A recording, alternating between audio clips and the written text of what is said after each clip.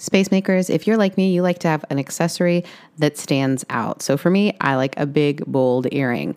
And that's why I love the work of my co-host. She has an incredible handmade jewelry line made from recycled and repurposed leather. We are all about repurposing, friends. Her work you can find on Instagram at thejshop.thej. J, just the letter J. You can also find her work at etsy.com/shop/shop the J. And when you check out, use code MAKINGSPACEPOD for 15% off your purchase. I'm telling you, these are my favorite earrings, and they're such a statement piece, and people will be definitely making space for you in these.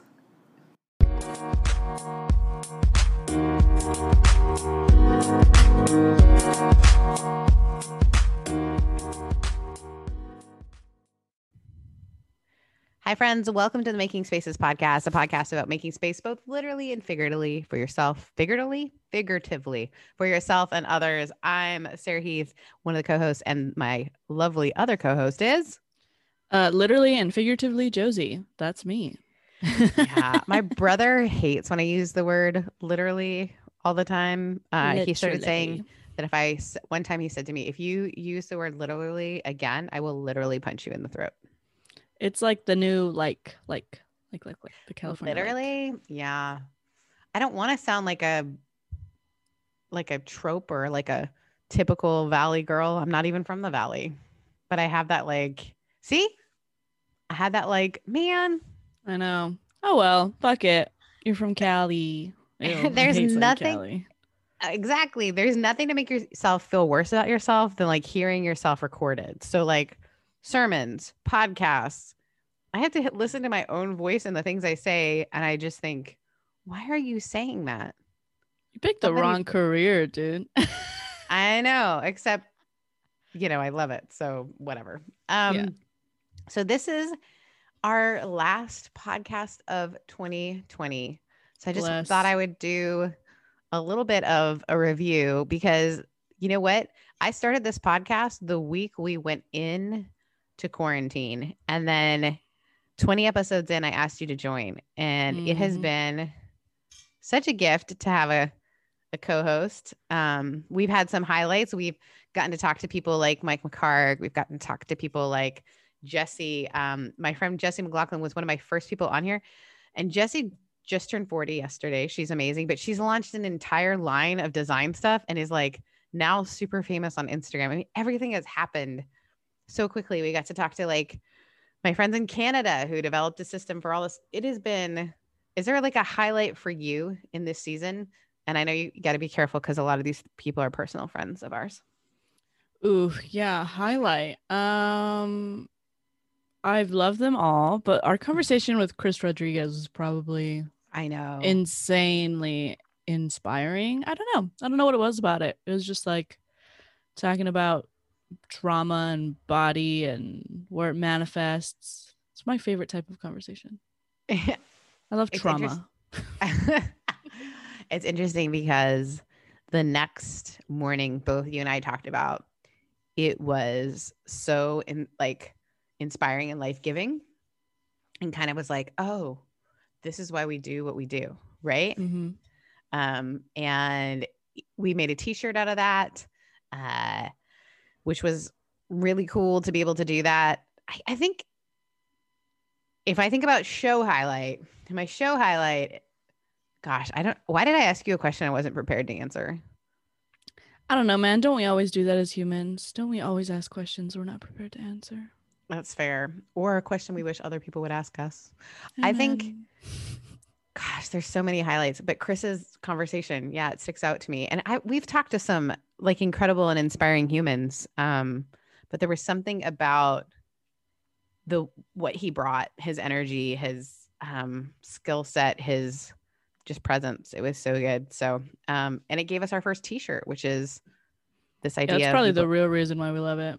Merch. You belong here because you are here, which is my highlight. So my entire life, I've wanted to have a fashion line or a design line, or, I mean, from the time I was tiny, I would draw, house closet organization. I would draw that, or I would draw clothing things. And so for me, getting to have an opportunity to share design thoughts and that kind of stuff has been really exciting. I'm really excited about having a Patreon because I love the idea of a merch box. Yes, I love you guys supporting us. That's really, really awesome.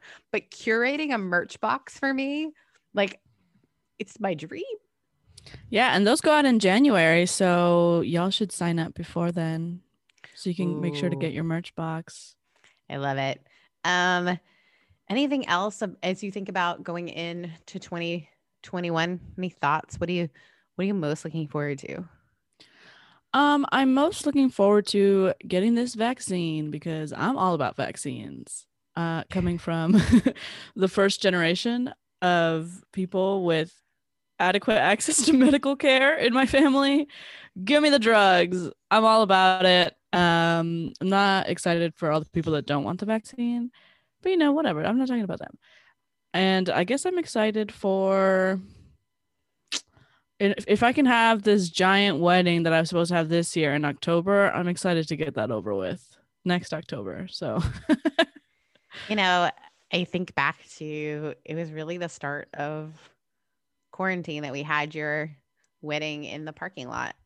Yeah, of our cute church. Thank goodness it was cute because otherwise, where was I going to have this wedding? I know the photos are so beautiful. It was incredible. I'm most looking forward to,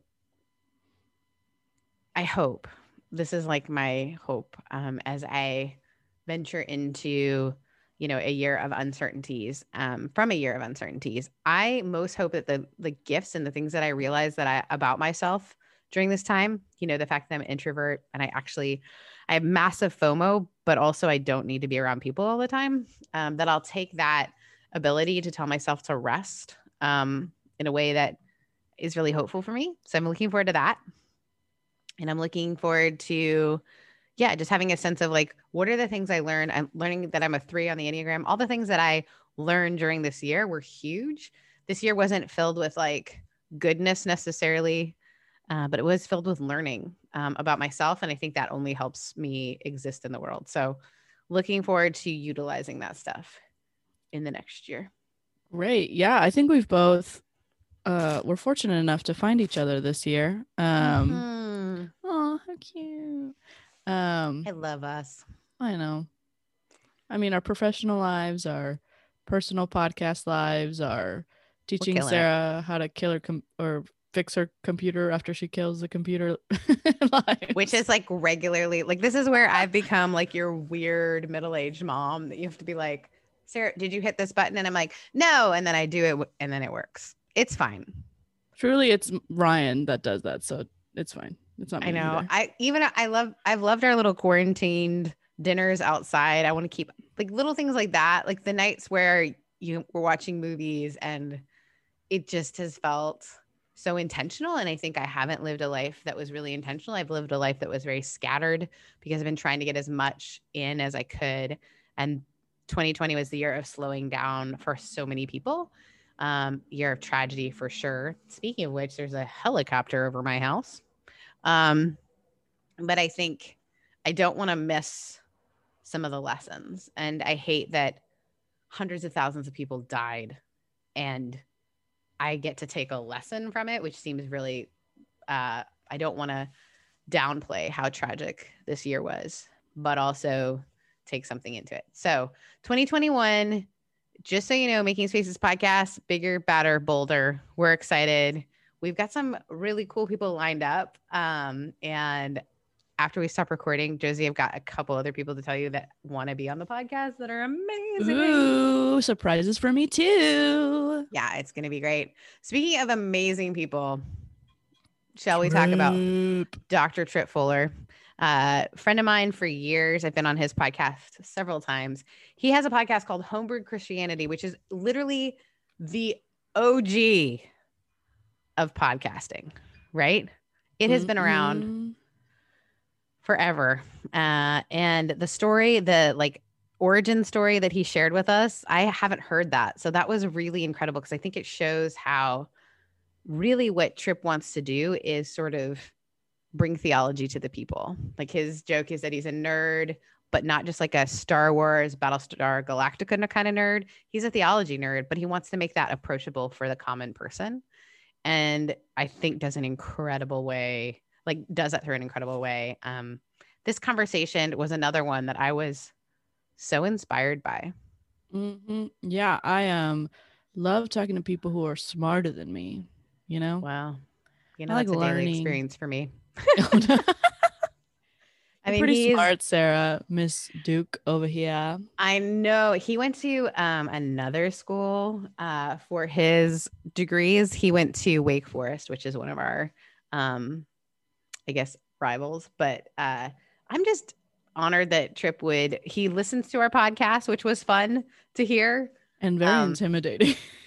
Yeah. I remember the first time I realized that my friends, Jared, Bias, and Pete Enns listened to my former podcast that was like about my dating life in some ways. That wasn't the whole topic, but these are like two theologians and Bible scholars. And I'm like, oh God, no, don't do that. But they're like, we're just so, it's intimidating, but it's also really kind. And I am grateful for the friendships and people co-laboring with us in this. But this conversation has a lot to do about making space for people to experience God in the way that they're going to experience God. Mm-hmm. And taking really big ideas and making them approachable. And then I love this idea of home brewed Christianity isn't Bud Light. That it was so, I almost want to give the whole example, but I think it's better for you just to sit back and listen and enjoy. Any last thoughts before we jump right into the convo? Don't drink theological piss water.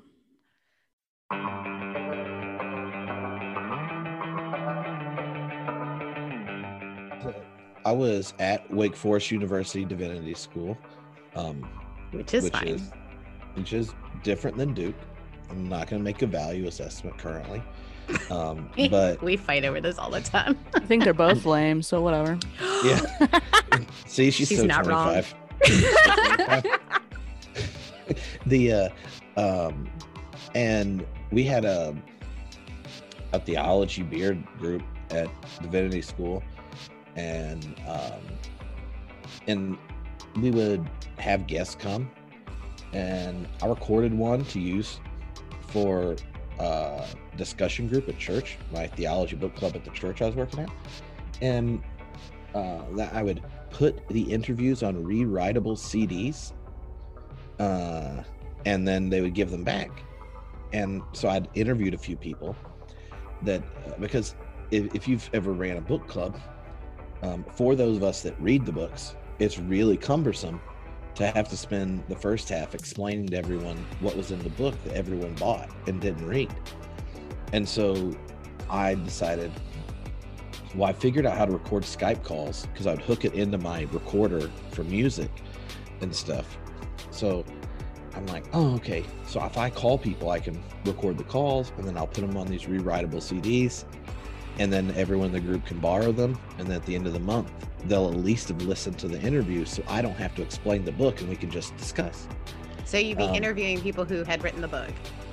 Yeah. And then my friend Chad was like, Trip, you're at a podcast? I'm like, no, I don't know what that is. He starts explaining it to me because he told me Kevin Smith had just started one. I'm a very big Kevin Smith fan. And he was one of the first podcasters. So then I listened, I'm like, that's cool. So you just talk and it's on the internet. And so he helped me set it up. And so we started the podcast. And by the time I had released all the episodes that I had recorded on discs, there were like, 700 or 800 people listening because it was the only Christian podcast that liked gay people and the planet,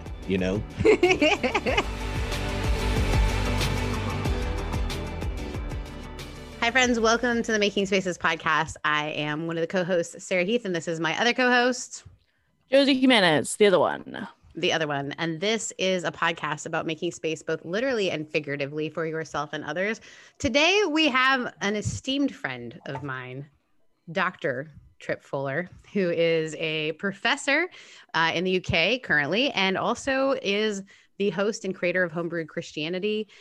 He's been in movies. He has been making space for people in lots of different ways, and I cannot wait to talk to him. He also has lots of footage of me that probably would sink my career.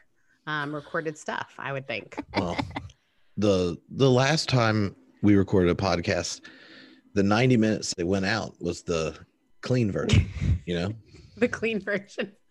Yeah. Well, Tramp, the first question we always ask to get everyone chatting is, what is one of your favorite spaces and why? Okay, so I as someone that has actually listened to your podcast, I knew this was the first question, so I had 3 answers. I'm ready. This is okay. So, number 1, if normal world, favorite place by myself, in study with all my books out, so all my dead friends are there, because I like to just look around, and I can usually see the spine of the book and then remember the ideas. And so I would just sit in my office with Post-its, and then I would connect dots and stuff, and then would go write. Now I don't have that in Scotland. I feel like I'm running with the arm chopped off, but I wouldn't have thought of that until I didn't have that space. My favorite with friends is on the porch with a cigar, and that you're not going anywhere for an hour and a half, so you may as well tell long stories. I love it. But lockdown, Alicia redid our backyard. So Scotland, half the year, the sun's up till midnight, in the summer. And we moved here. Lockdown goes into effect 3 months later, and then you basically live in half the size of house in the United States. You don't know anybody, and now you're homeschooling with 3 kids. And Alicia's like, we have to do the backyard. She got a inflatable hot tub, greatest purchase ever. Oh, wow. A grill, a smoker, a full picnic table with cover, made a giant slip and slide, a kid swing, a climber thing. We basically just bought everything on Amazon that would deliver, that you could piece together to liven up the outside. And now I'm just look for reasons for Scottish people to come over. I'm like, you just want to go sit outside? I love it. Yeah. But inflatable hot tub in lockdown, best purchase ever. I didn't even know those existed. Inflatable. I don't know. Yeah. So a normal hot tub, they're thousands of dollars. These are $500. And then if you literally aren't going anywhere, and let's say you moved to Europe and had wonderful European vacation planned with your family and thought this is a great opportunity to go to the University of Edinburgh because your family could see Europe, and all of a sudden that canceled. You're like, who wants to go to France, Brussels, and Italy? Let's just get a hot tub and sit in the same place for 9 months in a row. Yeah. So I was making that space. I love it. I love that you guys thought through that. Your backyard here, when you lived here, was also pretty epic because you guys had that little, everything was outside, and I think it tells a lot. We asked this question because it tells a lot about people. Why, some people, some of your spaces are very different, right? So you love your space alone, but you are a dad of 3. And so your space alone doesn't exist anymore. And how do you now make space for the humans that you are, responsible for, but also that you choose daily? How do you participate in their lives? How do you make space for yourself and others? Which I think is a huge question during lockdown. Yes. Lockdown. It did all sorts of things. So what was it like for y'all? Oh my gosh. It's still, we're still locking down. Has Scotland begun to open up? Not really, but we choose schools over bars, which is not hard. It's hard for Scottish people. They complain about it, but the kids go to school.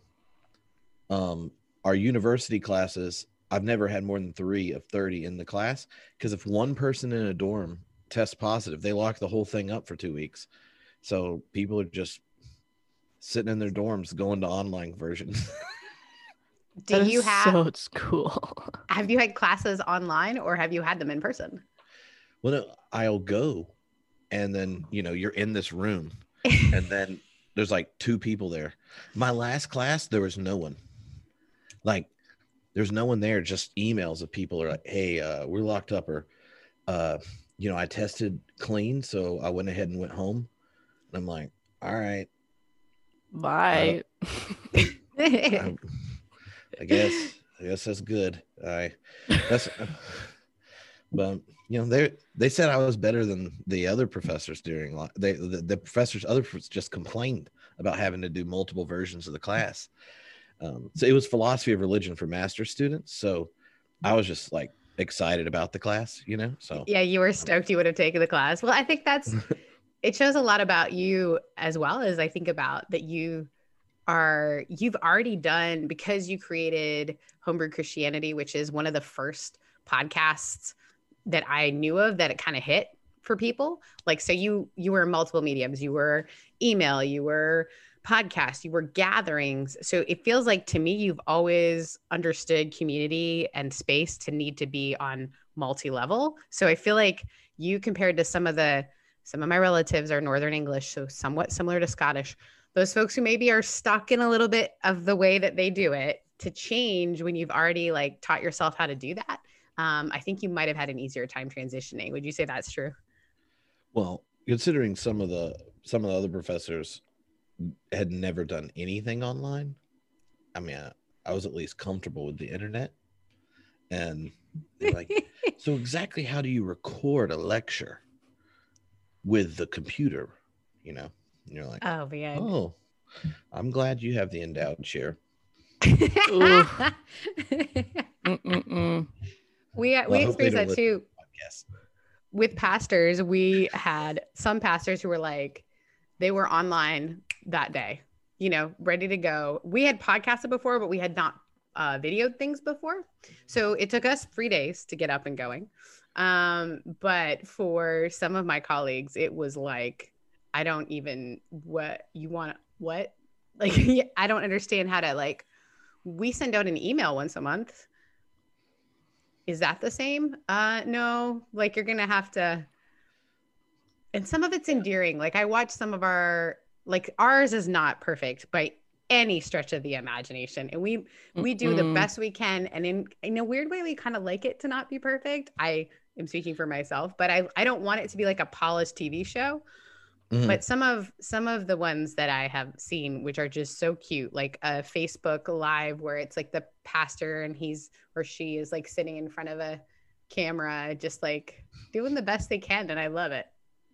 Well, even like in our congregation, some of our older participants, if you don't send out that link, they don't know what to do with themselves. They need to check their emails and have that link to click on, because they don't know how to get to the Facebook page otherwise. That's hilarious. One of the small perks of lockdown in Scotland is there's no need to get up for church here online, because all your friends are streaming their church services across the whole US. So you can sleep in, make a big breakfast, and then once little kids are occupied, you're like, which one of my friends is preaching on Facebook right now? I love it. You just go that way, because we hadn't been here long enough to really know people. So I thought, I was like, well, this is a perk.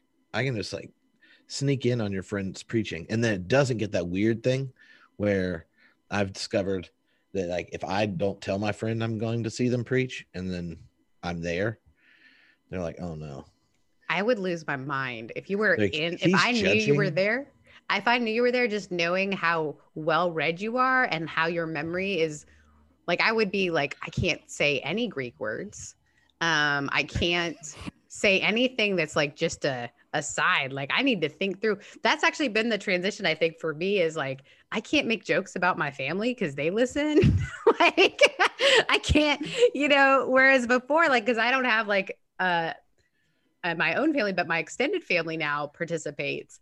And it's so funny because I'm like, I used to like make jokes like to be cute about like, oh, and then I'm like, oh, I need to think about, am I actually saying this right? And like, now I'm like, oh, I think I might have exaggerated that story in the past. So I better do fact checking of the story of my family, because now people are checking it out. And there is something to that of like realizing how big your community actually is. Didn't you get like a city in Canada wrong on one of them, and then your dad corrected you? Ooh, burn. Yeah. It was Sure like, oh, well, did. this happened in Toronto, but it was really Ottawa. Saskatchewan. Oh, there you See, go. this is what I'm talking about. Your memory. Just forget. Just forget. Yeah, my dad was like, it was the mayor of Ottawa. And I was like, crap. And we do have quite a few Canadian listeners. So I can't even like just pretend that it didn't happen. Like we have to have a corrections corner because I'm an idiot. Well, here's one I used once when I guest preached. Got high response because I asked, like, what can you say? Like, give a shout out to the person that is watching the sermon on the toilet. Like, that's such a good idea. Like, oh, thank you for joining. Hey, and I just want to take it like, for that one person who's right now told their partner and their kids that they don't feel good and shut the door of the bathroom and somehow said, I'm going to watch Trip preach right now. Thank you. I see you metaphorically. And then you go on. And you keep going. And that person's like, can he see me? Yeah. Divine intervention. It's the only time you'll ever get to give a shout out to someone taking a dump in your sermon. And people think it's funny as opposed to just really weird. You know? The pandemic really is just comedic gold. It just keeps on coming. It kind of is. Like, it's made me realize how much my improv skills are weird. Like the things that I used to just say as asides are now recorded forever. And in the podcast world, I'm just kind of used to that. And I think I'm like used to that medium and me being a little more raw or whatever. But in sermons, like Josie and I in the very beginning had these conversations because Josie works for the church. She actually does all our editing, where I was like, I should just do it in one take. Cause otherwise I kept recording and like trying to get it perfect. And half the time was me going like, what is wrong with my face, or what's happening with my hands, or what am I doing with all these things? And it was never meant to be that kind of medium. Like when you're teaching or preaching, you're really just sort of like making space for that moment. And now that moment is forever, solidified. So it's a different kind of thing. Yeah. I found that, like, how most Sundays when you plan and things go how you plan in the morning, like you have your routine and you're like, oh, I'm entering preaching mode. And you're like, you're looking over your notes and stuff. And like, when you get to that moment in the service where you're going to preach, like you've orchestrated your day to be in the zone.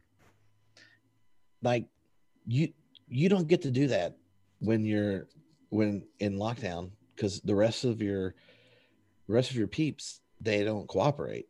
And honestly, like most of us are just like, why is this happening to me? And so but that mode of like a couple times when I've like guest preached and I'm like doing my normal like pre-preaching routine, but I'm doing it at my house and everyone else in the family is like, wow, Dad's being real weird. I'm like, this isn't weird. I normally do it in my office and no one judges me. And then, and before I go out to see anyone, I always listen to the same Five Iron Frenzy song and sing it really loud in my office. And I realized like, I can't do that. Like everyone in my family will be like, what the hell is Trip doing? And why is he singing 90 CCM ska music in his room really loud? But I've done it forever.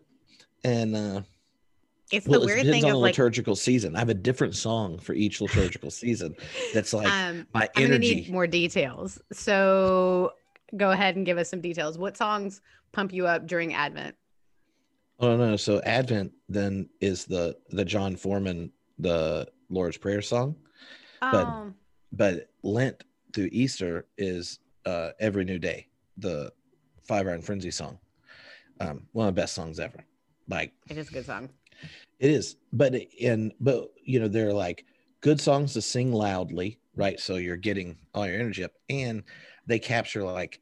If you communicate one thing, that you're communicating with your energy in that space versus like what you're saying, like these songs get it. Like, so if you think of Advent and the John Foreman song, it is just like putting the Lord's Prayer, but then it's like I'm really dumb and I freak out about stupid stuff, right? So all of a sudden, this prayer that is always in our liturgies is put down into the mundane part of our life. And then at the end, in the bridge part, it's like, no, it's like in that very place, hope and transcendence starts to rupture through. And then the 5-hour frenzy one, it goes like the man versus himself, man versus machine, man versus the world, mankind versus me. Struggles go on, the weakness I struggle, keep burning up on my back. And then you get that whole screaming thing. So hard to breathe, to take the next step. The mountain is high, yet I wait in the depths, yearning for grace, hoping for peace, dear God of grace. And then like healing hands. And that whole thing is like after being completely honest about just like how fucked up everything is just like, I'm going to lean into this hope, because this is one place where the most true thing about you is the next day is a new day, and that new day has new possibilities for you. And so like whatever is energy in that, like if I'm singing that song, I lean into like much more less conflicted Trip at 16, who's just like skanking and feeling really cool. And at that day, Trip, if you asked him like, can God bring newness out of everything? I would have said, obviously. Now, probably, you know, I'm like, I don't know. I now Dr. So. Trip is like, I don't know. He's like, yes, footnote. And so like that song puts me in the energy of like Easter on the horizon. Anyway, so. No, that's incredible. I actually have lyrics to the John Foreman song tattooed on me. So on my foot is tattooed the words, not a note is out of tune. And I tattooed that on my foot after going through a really hard breakup when I was 30 and having a sense that like everything I thought was going to happen fell apart. This is a several year relationship and when that we were planning on marriage and all that sort of stuff. And so it felt like all like 16-year-old Sarah would be like, that's not how God works. Right. Mm-hmm. And that song just like, I look out the window and the birds are composing and not a note is out of tune or out of place. So why do I worry? Why do I freak out? Mm-hmm. And I love that the song both allows space for him to be like, but I still do it. But this is also true. And so I tattooed on my foot a place that I would see it daily. Not a note is out of tune to remind me that whatever was happening in my present, as disconnected as it felt from the understanding I had of what I thought my life would be or who I thought God was, that not a note is out of tune. It's kind of this like, be completely present to what is. And instead of fighting and trying to, you know, do my usual, I can make meaning out of all of this, but just to let it be. You know, the line where you cut off like is the next line is, you know what I need, which is like the, you know, one of those kind of Emmanuel, God with us type of statements that the hope in it isn't that God has a solution. It's that God's present in you with it and knows what you need. But like, there are plenty of times the situation doesn't change once you know you've been known by your friend, right? Like where they're in you in that moment or in that space, they listen, they understand, they're like, that sucks. Well, nothing changed other than your friend said that sucked and they knew what you needed. But everything changed. So like that's one of the things I love about that verse is it's the birds, the out of tune and out of place. It's not even that birds are never off. It's just that's how things are. And so like in the world as things are, not as we wish they were, right? God knows what we need. And so there's this deep solidarity that's in it. Anyway. And as I've gone through like deconstruction and whatever, and what I'd love to get into a little bit with you is like you've created this space online for folks who that's their story as well. This deconstruction. I don't want to throw everything out, but I can't just believe all that I've been told.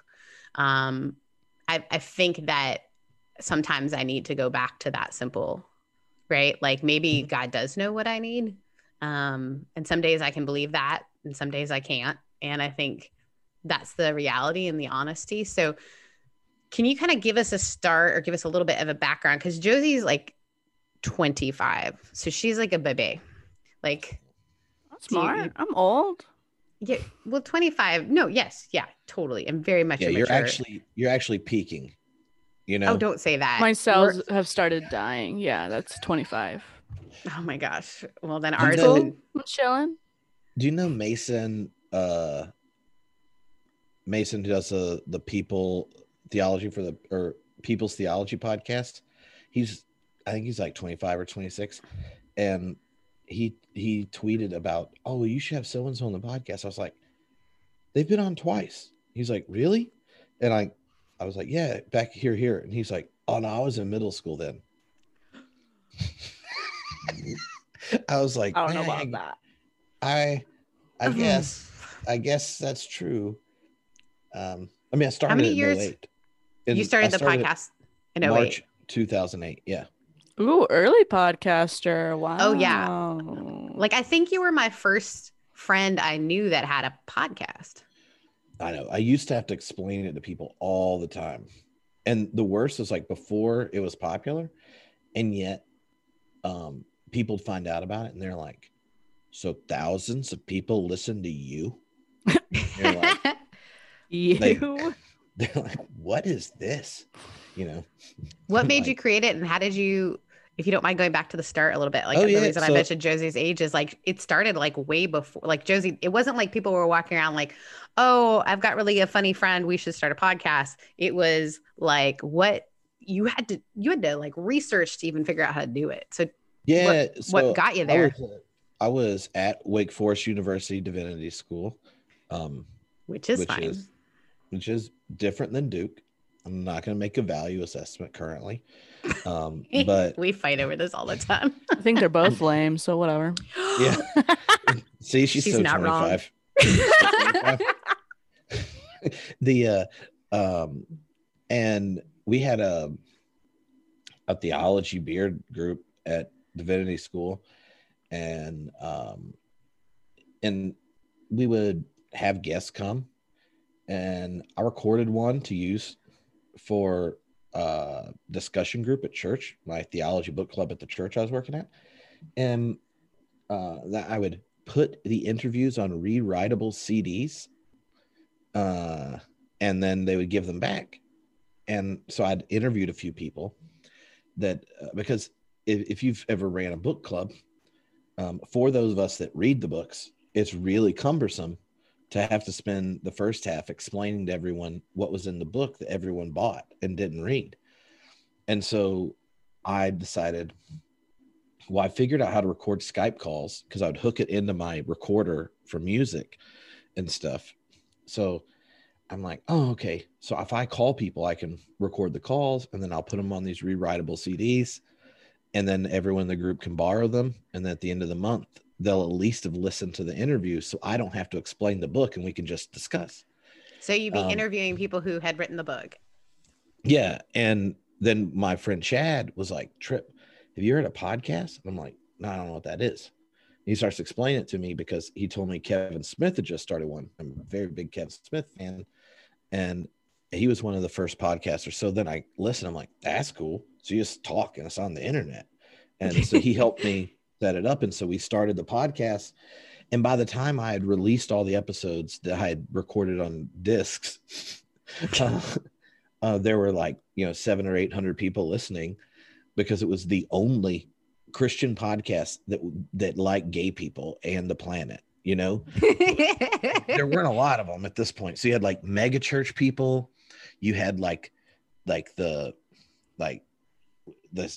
Southern California New Age guru persons, and then there was like Trip.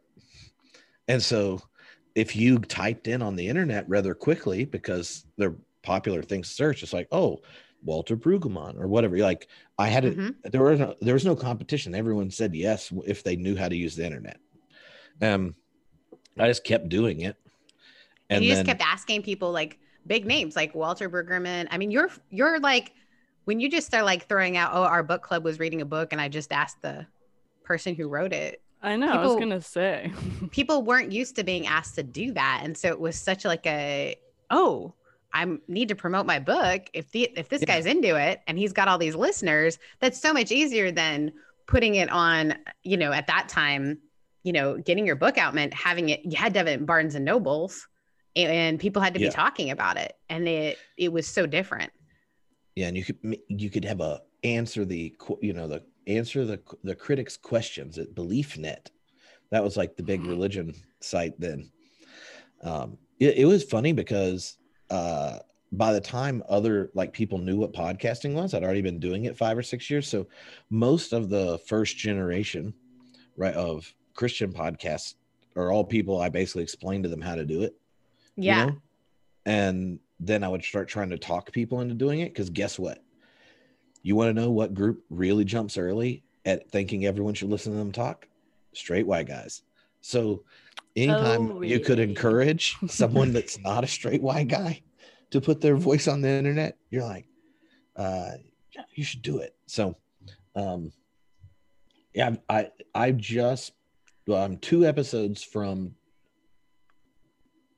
I think it was 1,200 episodes. And next month I'll pass 15 million downloads over the course of the podcast, which That's incredible. If you think of this, this is what I tell myself, so I'm like, I got to be in the top 10 most listened to living theologians, and the other 9 don't even know who I am. They all know each other. I think you're a liar, because I know Walter Brueggemann knows who you are. I know, I mean, you talk about Howard Wass. I'm sure he knows who you are. Yeah, I did this event with Willimon a couple weeks ago, and so he was speaking directly after a panel about my book where people were, critiquing my new book, and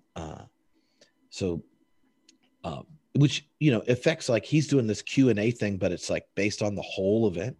But everyone that's there just went to my session, so the first 2 questions were basically about what he thought about what I said, and he pauses. He goes, now, and I know this isn't going to offend Trip. Trip is a bit crazy. Willimon said that about you. Yeah. And he's the most Christian process theologian I've ever met. It's like, well, okay, I'll take that. I love that. I love it because I think, as I think about you as a space maker, I really do, because you kind of created this space for people to have conversations beyond just amplifying the voices that were coming out of a pulpit. Like, that's what I see you having done. You amplified voices beyond the people who just really thought you should hear their sermons on a grander scale and maybe a little bit longer. And then you also have made space for people to challenge and question their own theologies, or even understand. Like, I love watching you on Twitter, oh, you should read this or whatever. And I've seen, even my friend Dustin went through this huge faith transition, and you were the first person I was like, you got to check him out. And you guys have now become friends. And I feel this sense of like this ripple effect of, you started a thing, you leaned into it. Did you have any idea how much it would kind of change the landscape of American Christianity in some ways? No, I had no idea. Like, I was trying to get free books and to get to talk to the authors I read was like the main core. And I would pick a different name at this point. Like, not Homebrewed Christianity. I just feel like I'm gonna be so old, and at some point, like, you either switch the name, but I feel like after 15 years you're kind of stuck, right? But when I'm 48, and you're like, there's the 48-year-old doing his 20-something year of homebrewed Christianity, and now I'm too old to drink each day of the weekend. So when I speak multiple days in a row, there's somebody that's like, I'm going to take you to my favorite brewery. And in my head, I'm like, see, if I was 25, like Josephine, I would be like, back to back visits to breweries, and I'm not paying. Game on. But do not be fooled, because I cannot drink like that. Well, Trip at 25, it was a spiritual gift.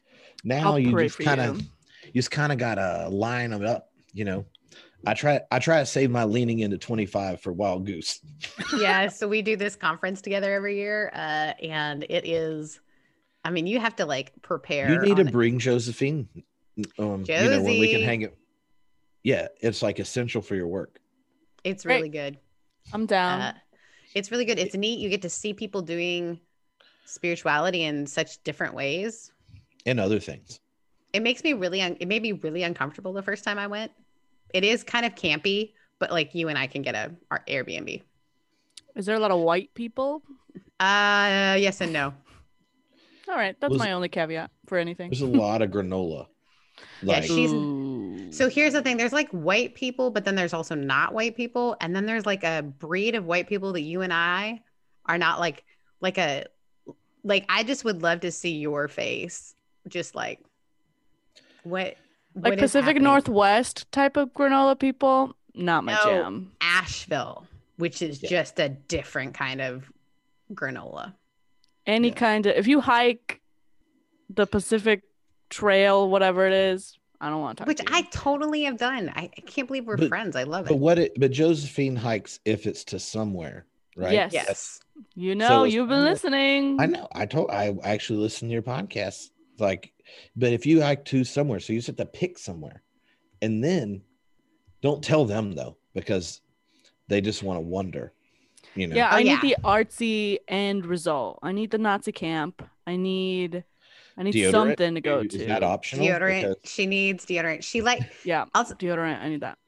I'll say this, Josie. It took me outside of any box I had built, and maybe that's, I think, space making and making space for people just to be themselves. And it was pressing hard into my, okay, I always say I want people to be able to be themselves. Do I mean it? Because you're going to see like witches and fire breathing people. And then you're going to meet like shoeless people. And then you're going to meet trans folk. And then you're going to meet like people who are, it was the first time I met polyamorous people. I mean, just people that are all kinds of, and then you meet people who are Bible thumping Christians in some ways. You meet, and it's just this experience of, do I mean it when I say I'm down for diversity? Oh yeah, that sounds like my jam. As somebody who like really invested in the LA lifestyle, I'm real comfortable with all that. There's a lot of different types of people down here. Yeah, I think you'd do great. I think you would, but it trips, both of us have speak at it every year that we go. And it's a neat experience to hear how people are reacting to your work from all over. Yeah. And occasionally it gets awkward when somebody without a lot of social skills came to hang out with you, and you're like, I don't mind talking to you once, but don't keep showing up at my campsite while I'm making dinner. Ooh. Yeah, because that's the thing. We're all together, and nobody gets paid to do it in theory. And so there is this like, well, some people's housing gets paid for, but there is this like normalizing of like everybody's at the same level. But it's a weird thing. And you do something called donuts and bourbon communion. Is that what it is? Yeah, well, it's Whiskey? it's communion with bourbon and donuts. I hate bourbon. Well, I like it. If you drink it with a purpose and not just cause, you might like it. Yeah. All right, blood of Jesus. Have you had You're transubstantiated Evan Williams? Can't say that I have. I know. That needs to be my grandma heard you. She would. Don't drop it till you rock it. The what I was going to say a minute ago before I derailed us. One of my favorite things about being on other people's podcasts is making it painful for them to have to decide how to edit it. You mentioned asking what I was doing the podcast, like the whole metaphor of home brewing. I guess it's obvious until, but like a lot of labels, you don't think about the name of it, and then you're like, oh, that has a purpose. Like most Christianity that people experience, I think of as like Bud Light Christianity, where it tastes like piss. It's made in large amounts. I'm loving this. It only fills you with the Spirit if you drink a large volume of it held upside down. Probably learned how to do it at a very patriarchal Greek institution in your late teens, which is the best example of Christendom, right? Right. Too too much patriarchy in Greek institutions, and the Holy Spirit only works in inappropriate ways. So the whole craft beer revival and stuff, when we first started, it was early in that, and the popularity of homebrewing. And like when you get into craft beer and homebrewing, all of a sudden you realize like, oh, beer can have flavor. Like it's not just something Piss water. that you, yeah. And there's like a huge diversity of ingredients and palettes and all these different styles. And there's like a rich tradition. And I feel like most people that leave their faith behind for really good questions or experiences that don't make sense are ones that were like, look, I've had high quality, super fresh, cold Bud Light, and it's not good. Right. Yes. And then you're like, set aside. So homebrewed Christianity was my goal, and like my goal in making space. Like if you're a nerd and go through the list, you're like, wow, you could never have a university that employed all these people because they're from different denominations, from different theological perspectives and all that. But my thing was, the church would be better off with a healthy ecosystem of diverse, beautiful theologies. And so as opposed to let's convince everyone to believe what Tripp believes, let's introduce the gifts of the academy that most churches don't know how to introduce you to in a podcast, because no minister is going to have multiple people sign up to have a month of close reading of like Walter Brueggemann or Elizabeth Johnson or something like that. But every church has like the 2 or 3 super nerds. And my goal was, I want all the churches with super nerds, I want those 2 to listen to the podcast. And then they're picking up this stuff and they then just bring it up in their small group or whatever. And the idea is like each of us in the church is full of people with wonderful minds. They just didn't decide to take a lot of student loans and go to divinity school. And so just give the gift of those as resources, but each person has to brew their own faith. Like, what is the life-giving, tasty, zesty expression of this wisdom tradition that you will celebrate, drink, enjoy, and share with others? And no home brewer, when you drink someone else's version of a pale ale or an IPA or a stout or whatever, it's like, screw you. Like, you didn't do blah, blah, blah, blah, blah. Your natural response is like, oh, how did you do that? I'm interested in this. The difference is something worth celebrating and enjoying together. And I think, well, why can we do that with so many other things?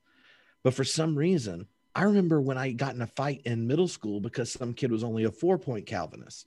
And I was like, you're wussing out on the 5th one. Right. It's so the homebrewed Christianity is like, my goal is I love reading super nerdy books. And so I want to make the theologian or biblical scholar or philosopher human. So most people are like, okay, they aren't fake. And then try to get the ideas that I think a normal, just your super nerd that's not a professional in your congregation is going to be like, that's awesome. I'm going to tell somebody. So that's the general logic of it. And I think that if more people had someone in their congregation who could recommend the right book or tell them they're not crazy, and that a smart person said this when they asked that question, have that doubt or processing it, then you don't have people leave behind the beautiful parts of their experience with God in Christ just because they think Bud Light tastes like piss, because it does. It does. Unless you just finished mowing and it's 90 degrees and humid, then you're like, heaven. Well, this is the one rare moment. This is preferable. Yeah. I the whole time you were talking about all this, I was thinking of when I transitioned from my Pentecostal church growing up, Hispanic Pentecostal church, to a Baptist church full of, I grew up in like Downey, California, which is like pretending to be a small town, but it's not a small town. And this church was like the oldest church there or something. It's, the First Baptist Church or whatever. Not that I'm outing you, but I guess I don't give a shit. But it was weird because I was always very inquisitive and I always was very curious about everything. And I'm not much of a nerd. That hair is a lie. Mostly because I don't have an obsessive personality, so I don't have the commitment, to I think she's calling follow us through. names, but keep going. Well, no offense. I'm cool. But I was I was always the one that presented like a different perspective, and then I was like, "Oh, but you're a woman. What are you talking about? You can't say any of this because you're a girl." So it's interesting that you started this podcast with that in mind, because I feel like a lot of times nerds are not very well received in their churches for offering different perspectives. What do you say to that? Yeah, I mean, there are whole, depending on the way the church functions, the nerds play different roles, right? The Like Methodist Church is like 100% down for the nerd. Yeah, and then they usually have that one Sunday school class. They put all of them in, right? Yeah. So, like, you're like, you once you meet that guest, and then you pigeonhole them. You're like, yeah, they need to go to the nerd class. When we first moved back to North Carolina, we're visiting churches, and then it was like the first time neither Alicia nor I are working at a church. So it's so weird visiting ones not for job interviews, right? Like just to go to one. And because my parents were church planners, so it's been my whole life, like your family is connected to a church. Now you're just like going to one. And we found one that literally had the nerd Sunday school. Alicia's like, I don't work at this church. I'm not going to Sunday school because they're going to immediately get me to volunteer for the children's stuff. And I've done that for years to get paid. Like I just want to go to church and like let other people tell stories to my kids, and I'm like, well, I want to go to one with the super nerd Sunday school group, right? And so like when the usher was talking to me, like, what do you do? And I'm like, I have a theology podcast. He's like, yeah, for your job. That's it. He's like, well, you got to go to this Sunday school class. You go in and like there are 12 people, 9 of them with PhDs. And you're just like, yeah, this is what I'm talking about. And so like a lot of churches will have like that place you stick us, because that's been the hard part about mine. My church has, like the church that I'm currently serving, there every Sunday when I preach, and now it's even more so since we're broader in our reaching or whatever, but I would look out and be like, shit, there's 6 MDivs and like 3 PhDs sitting in the room right now. And I have to just be the one who's up here like, hello. And that's why I gave up this idea that I'm the keeper of the knowledge. And I think that's what you have to do is like, our church is filled with nerds and people who like want to question. And I think that's what I attract is the people who want to question, because I'm questioning. And I think that's the experience you've had, right? When you're willing to open up the space for questions, the questioners show up. But it makes it really hard because you have to normalize questioning, and you have to normalize that I'm not going to have all the right answers. And you really give up a lot of control in it, but I think it's better than feeling like I'm going to bring you something and it's going to change your life. Instead, it's like, I'm going to journey with you and our lives are going to be changed. The other group, like thinking of what Josephine said is, and I should have thought of this when you asked the question. It's like the earpiece nerds. So I've had multiple emails every year of someone that's like, Trip, the only church in my town that's not boring as hell is an Acts 29 church. So we go to that, but I listen to your podcast during the sermon. And that makes me so happy. They're like, there's not any churches that's not boring and that has 3 people under 50 in it. Like if you think, I mean, Los Angeles, that's different, but in a lot of places, that's very true. Right. And so it's like, do you want to actually enjoy the aesthetic of the worship service and have Neo Reform Bro preach? Or like you support the content, but not the form, right? So you regularly get in that situation. And so there's a whole group of people that are like very into the podcast and they listen to it in church in their earbuds. There's even some that are in the choir. And I'm like, this is hilarious. Oh my gosh. And so I imagine they're in a similar place like Josephine was talking about, where the nerds, like, they don't want to raise their head out, right? Because they really just are there for the community, the singing, the art, the fun stuff, like fried chicken, maybe if you're in the South. But you're not there you're like, you know, some people have the gift of teaching and some think they do. And so I think I'm just going to listen to podcasts while they're talking, you know? Right. It's the content. And that's why making spaces is so important, because we have to start actually asking about our form and our content. Because usually we ask one over the other. Oh, and after we moved to Scotland, you know, I was like, oh, this would be interesting. Like, I mean, Los Angeles, not like the most Christian place ever, but like the UK is even less, except they have a state church that's all over up in people's business. Like we went to children's last Christmas children's Christmas pageant at Cora's school. She was 6 then, and they had like all the kids acting out the Christmas story, and yet like 3 of them are going to go to church on Sunday, you know? And I'm like, this, no wonder, like you're just shoving this stuff down people's throats. And then they had like a Muslim girl playing Mary, and it's kind of great. I mean, they obviously believe in Mary and virgin conception. But then like when Muslim girl's holding up Jesus and says, "Our Savior and Lord," I'm like, I don't think that's not how that works. Like, you know, I'm sitting there and I want to be like, oh, I work at the University of Edinburgh and my office mate is a Muslim historian, and that's really inappropriate. Like, you're wrong. That's not how they roll. The people that have remained are ones that are so in love with the high church Anglican and Scottish thing. They just dig that. But if you want any aesthetic outside of like high church Anglican, it's from some like Americans that are church planting or here. Australian. Yeah, with crazy fundamentalist stuff to it. And so all the American graduate students are like, we can't decide what to do because like I have friends that are female PhD students, like writing queer theory and theology PhDs that go to some Hillsong church where they won't even let women talk. And they're like, yeah, it's the only one anyone our age goes to sing. So all I have to say, I feel like you should start church playing network, Sarah. And so there should be like one not shitty and not boring at the same time church in like all the cities with 100,000 people in it, right? Like if you go to Timbuktu, listen to the podcast. But if you're like in a decent city, there should be some church that's like, we have songs that are not boring, sermons that don't turn your brain off.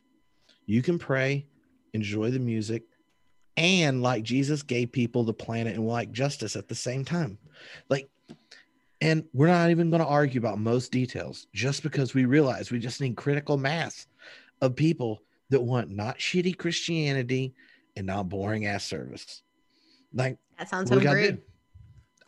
But I from the podcast, I connect with thousands of people that live in places that don't have a church with an aesthetic they can connect to and an expression they'll tell their friends about.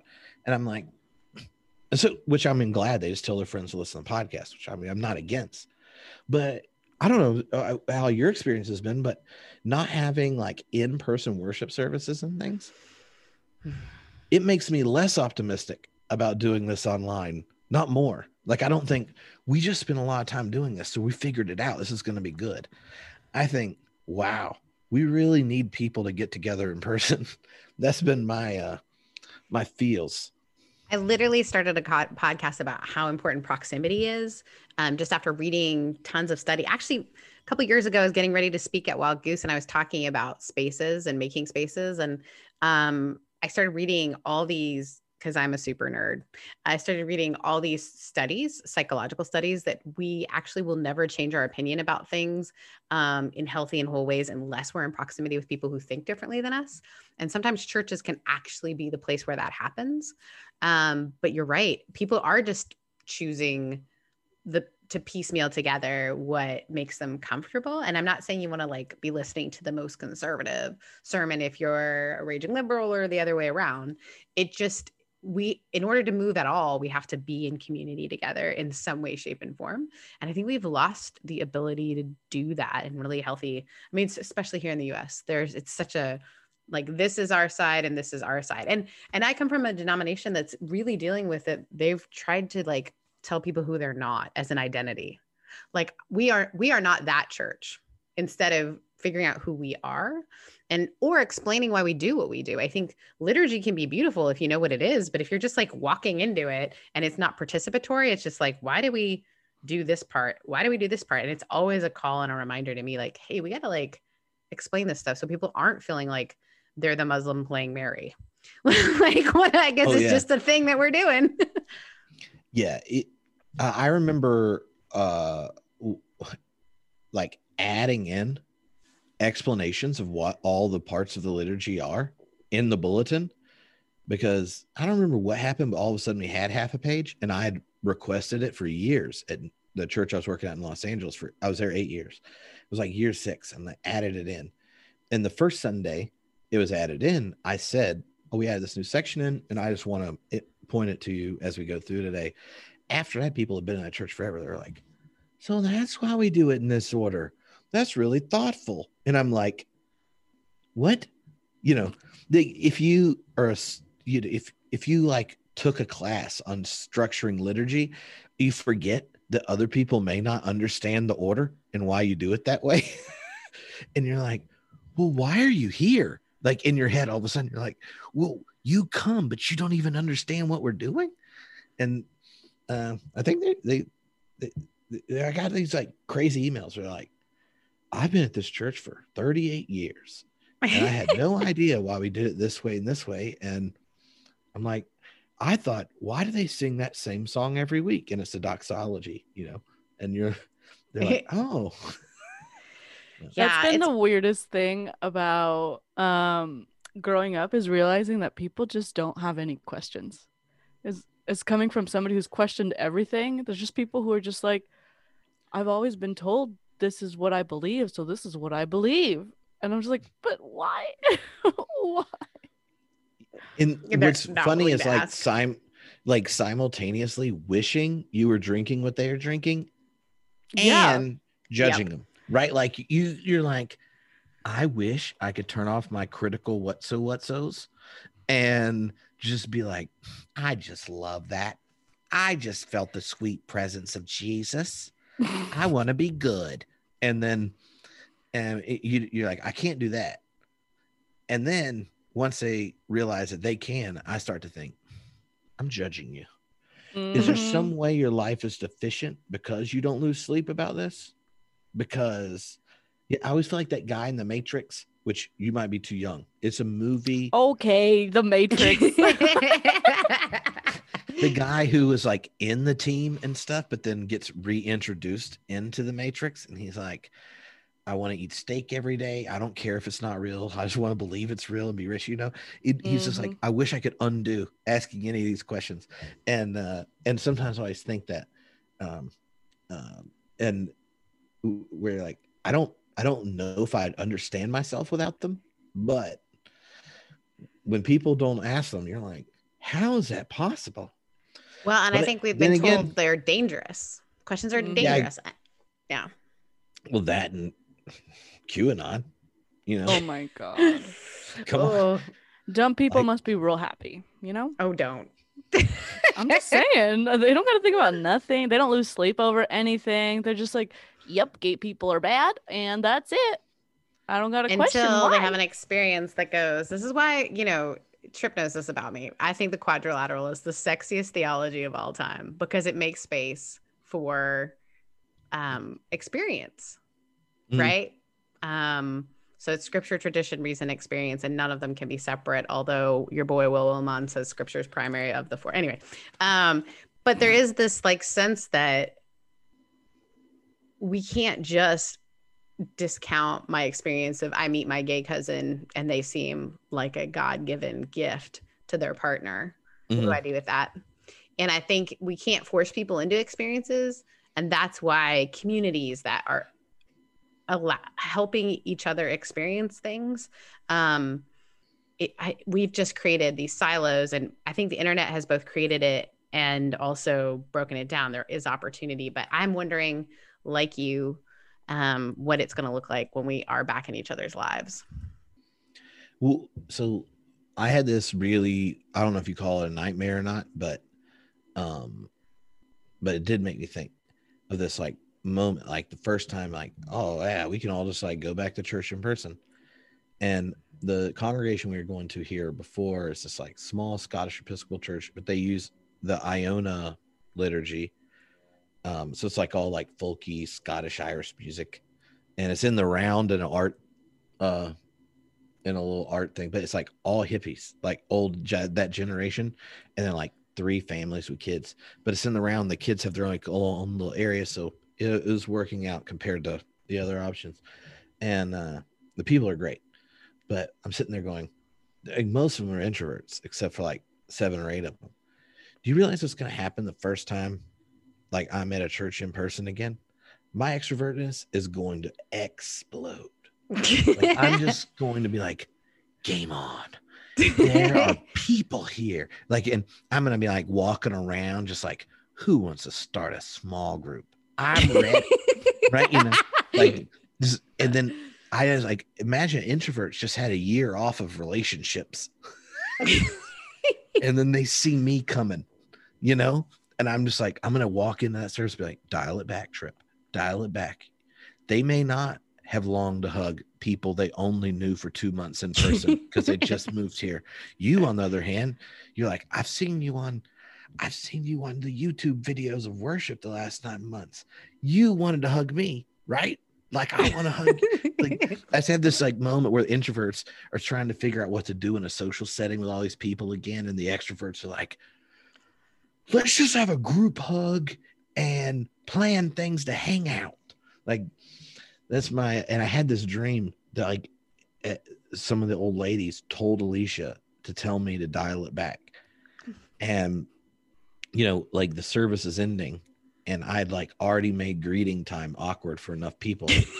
Alicia's like, hey, Trip, after the service, maybe just talk to your friends from work.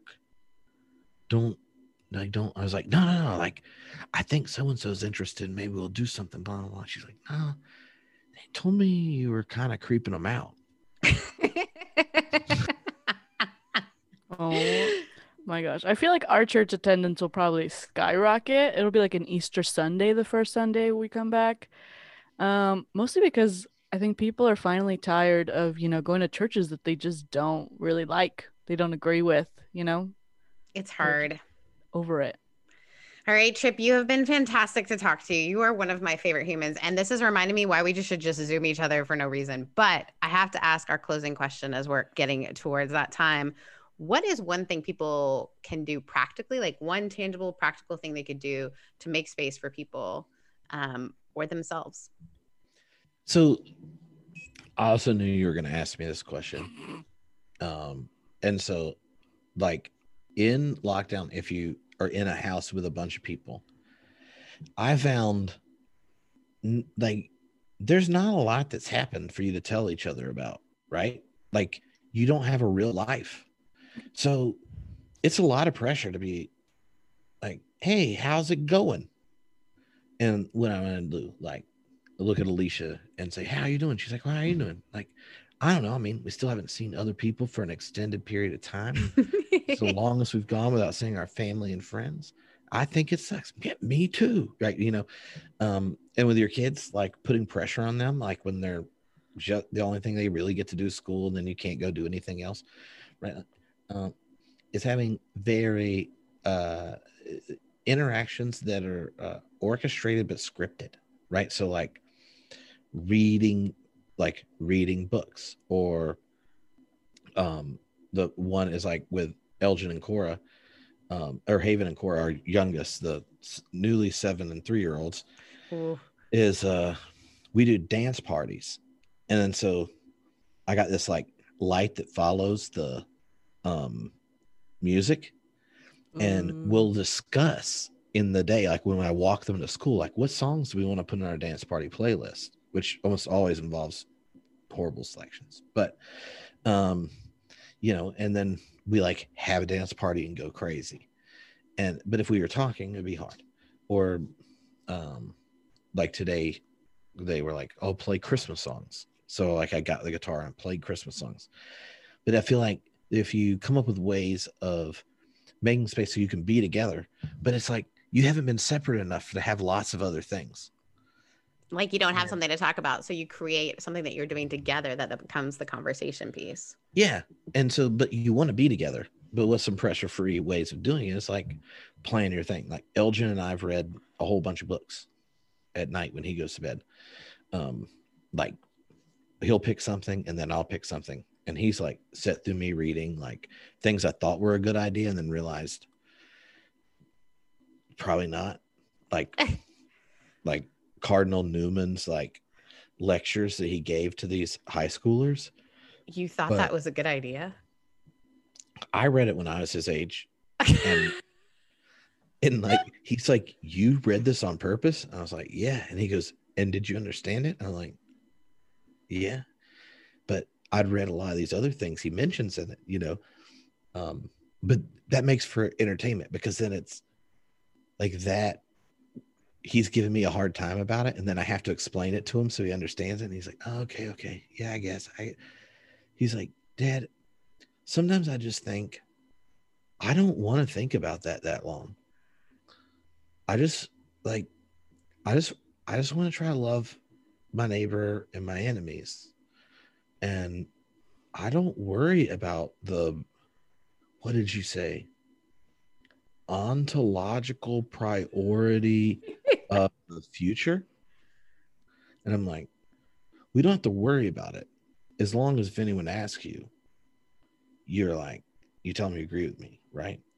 Like, oh my gosh. That's why I was telling him, like, look, here's what you just say. If it comes up, just repeat it. Repeat things I said. Which, okay, here's a funny story. As he all these state church things, they force them to take religion classes, right? Because nothing helps you, I think, spread the revolutionary love of Jesus like state coercion and indoctrination. Yeah. It makes it super popular. Amen. So Elgin has, I mean, if you think of all the people that normally would hang out at our house, like because of live podcasts or spend the night, like he's friends with all these different theologians and stuff, right? So he'll hear us talk and things. So he picks up on stuff and then we'll talk. So he knows way more than he'll ever admit. And so he comes to me after school one day. He goes, Dad, I need to ask you something. I don't know if I was rude to my teacher or really helped him out. And I was like, what? He's like, what's the religion class? He was introducing monotheism, like Judaism and Christianity and Islam. He was talking about God, and then someone in the class gave this like criticism of God, and they were like, well, believing in God's like believing in a flying spaghetti monster, which is like this new atheist thing. And he went on, it's like explaining what happened. And the teacher goes, well, Christians and Muslims and Jews don't believe in a flying spaghetti monster. They believe in a different God, right? And who's not a spaghetti monster. And so it's different. And the guy's like, yeah, but the whole point of the disproof of God is that it's a real thing. And if it's real, it should show something. And Elgin like raised his hand and he's like, I don't want to be mean, but I'm pretty sure predicating existence onto God means that you're not talking about monotheism because God does not exist. God is eternal. Like definitionally, God doesn't have a beginning or an ending. So God's not a thing, an object anywhere, like a spaghetti monster that flew would be. So if you think you're disproving God by saying that God's a thing that you don't have evidence for it existing, you misunderstand what the word God means definitionally for all three religions. He's like, that doesn't mean it has to be true. It's just, that just means you didn't listen. I love your kid. I got an email from that teacher and was like, what is he talking about predication? And in my head, I'm like, now they don't even have someone that knows what the hell they're talking about. I don't even know what the word means.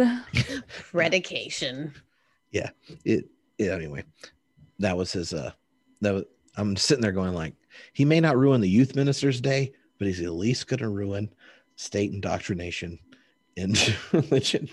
Radical so you know, attitudes. Tripp was a youth pastor for so many years. So his goal in having children was to one day ruin a youth pastor's day. This has been his long-term goal, vision, hope, all that. Yeah. And I just want my kids to like me enough to invite me to lock-ins, because I miss doing lock-ins. I was good at them. I ran lock-ins for like 100 kids at once. Never had anyone die or get injured. Which is our goal. I had I an hated 85% rule. If I bring 85% of your kids back, I feel like I did well. Yeah. It's like no one used drugs, committed a felony, got pregnant. You know, we're good. We won. Well, on that note, friends, this has been the Making Spaces podcast. Where can you find Tripp Fuller? Where can we find you? Just go to trippfuller.com or just Google me. But the movie I made, Road to Edmonds, on Amazon Prime now. So I know. you can watch it and not spend any money. And if you don't like it, just let it finish playing and still give 5 stars. Yes. Yeah, mind your business. Speaking of giving 5 stars for Making Spaces podcast, you would do us the biggest favor in the world if you would subscribe wherever you listen to podcasts and give us a rating, because that's super helpful for us, or any sort of comment is also really helpful for us, particularly in the Apple Podcast zone. You can watch us on YouTube, and you can check us out on Instagram. And very new, we just launched a Patreon. So Josie, want to tell them about the Patreon? Yes, you can find us on patreon.com/Making Spaces podcast. And for $5, you get quarterly prints. For $20, you get quarterly Makers merch boxes full of stuff that are just both practical and cool. I'm really excited about those. Yeah, I don't know what's going to be in the first one, but we'll see. They go out in January, so sign up soon. Guys, the fun part about this very recording that we're doing right now is that it will come out the last week of December, meaning that we will be saving a spot for you. We'll save a seat for you. See you next year, where we will be Saving a space for you. Bye. Bye.